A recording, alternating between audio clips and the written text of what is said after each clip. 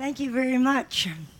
My goodness, I don't know. I feel so unworthy after kind of listening to everybody and everything they've had to say. I just wanted to say to all of you, to you beautiful young students who've come tonight and who are a part of this get-together, how much I welcome you to the state of Virginia, and all of you people who have already accomplished everything that I would really like to have done in my life and am still striving for.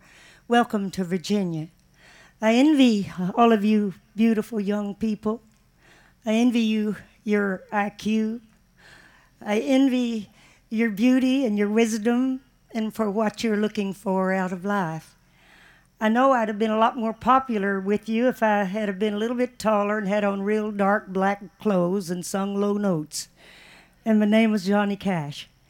But he's been dear to me, and I've not always been Mrs. Johnny Cash. I was born into a family of singers called the Carter family.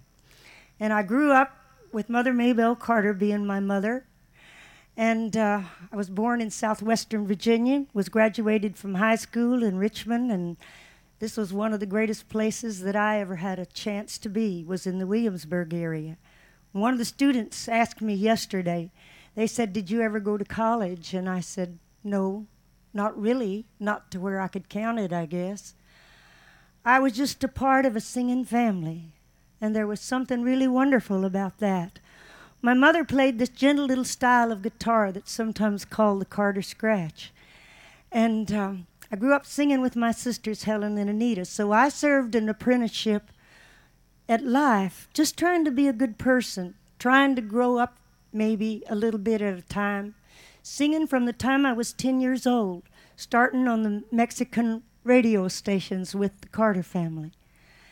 And recently, there was a Time Life book that came out that said my mother Maybelle Carter and Uncle A.P. and Aunt Sarah were the second most influential people who had ever been in country and western music. And having been a little bitty girl in the beginning of that time and always still had a job up till today, I've appreciated the fact that I was born into that family. And I used to do a little bit of comedy to kind of try to make a living. In this area, when I was on the Richmond radio stations, I used to do comedy, or try to, and I thought, well, tonight, what could I say that would be funny? Everybody's already amazed everybody past anything. I couldn't think of one funny thing to say, so I thought, well, Steve Wynn's here from Las Vegas. Maybe I'll just try to be a little sexy on this show, and I'll get myself a backless, strapless, bottomless, topless evening gown. And that's what I did, and I found out it was just a belt. So I didn't really wear it very long. I would like to take my autoharp and maybe sing you a song that I'd written. God's truly been good to me, to give me a good husband, give me a good family. I've got 6 daughters and 1 son, and I'm tired. So I used to always want to excel. I wanted to be an actress. I wanted to be a lot of things. I wanted to write songs, and God kind of blessed me. Could I have that? He must have given me the wisdom somewhere along the way. I got a couple of Grammys somewhere along the way.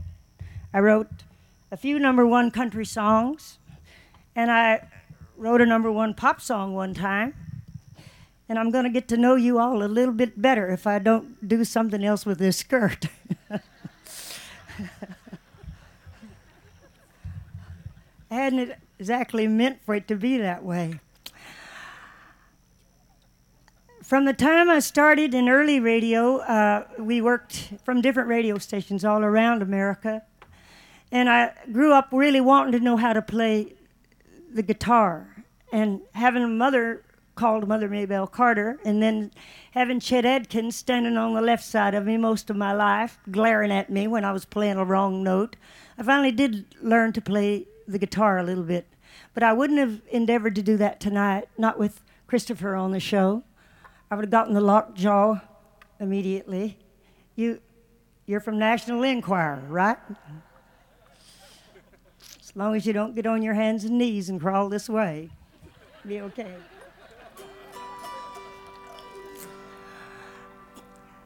I worked many years at the Grand Ole Opry in Nashville, Tennessee. And back in the 50s, I decided I wanted to become a dramatic actress. And I was lucky enough to have met a director who maybe thought that I might be, a man named Eli Kazan. And he took me off to New York City, and I studied there a couple of years. And I had a different kind of life for a while. During that time, I studied very hard. I started at the Actor Studio, and then I went with Sandy Meisner at the Neighborhood Playhouse.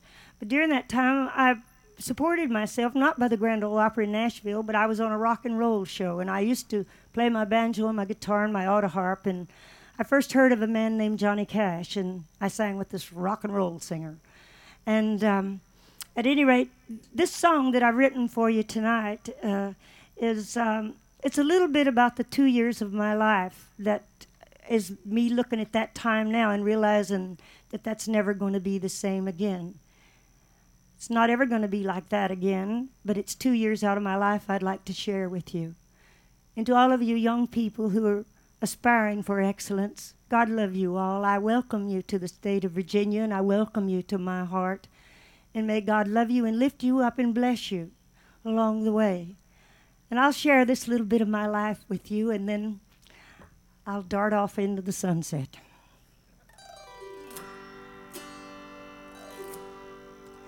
Well, the place was New York City, and the hour was growing late.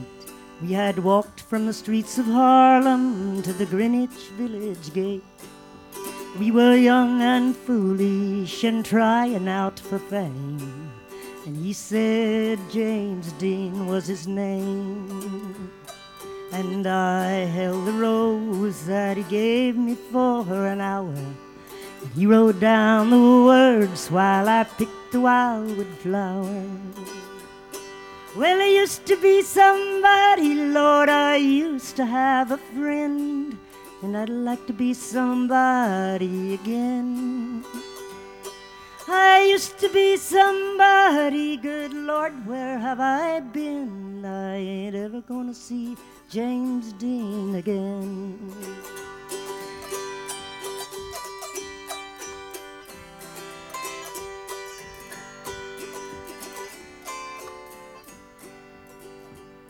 Well, I went with Elvis Presley to see Brant, though from afar, and I sat with Kazan in Tennessee and did a streetcar named Desire.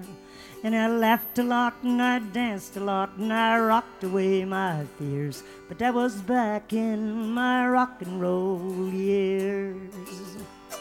When I held the rose that he gave me for an hour, and Elvis sang the song while I picked the wildwood flower.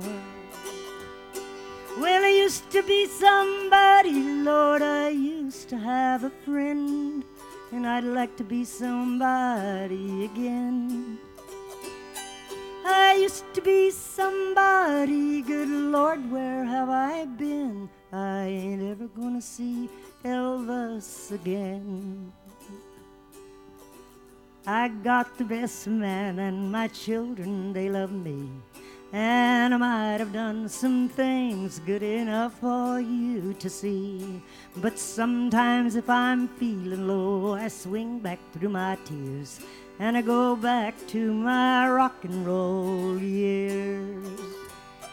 When I held the rose that he gave me for an hour, Elvis sang the song while I picked the wildwood flower. Well, I used to be somebody, Lord, I used to have a friend, and I'd like to be somebody again. I used to be somebody, good Lord, where have I been? I ain't ever gonna see Elvis again. I ain't ever gonna see James Dean again. I ain't ever gonna see Patsy Cline again. No, I ain't ever gonna see Hank Williams again.